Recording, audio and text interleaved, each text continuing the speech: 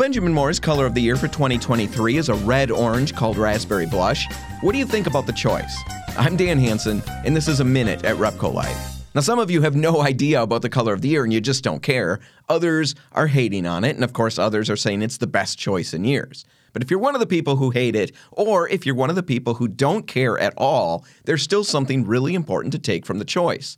Now, on their website, Benjamin Moore mentions that the bold tones were chosen to underscore the dynamic role that color plays in self-expression. Now, whether they chose well or poorly doesn't really matter to me. The money line is the true statement that color plays a dynamic role in self-expression. And to me, that's the greatest value of this whole palette. Not so much to talk about the role color plays, but more importantly, to remind us that interior design should be a form of self-expression.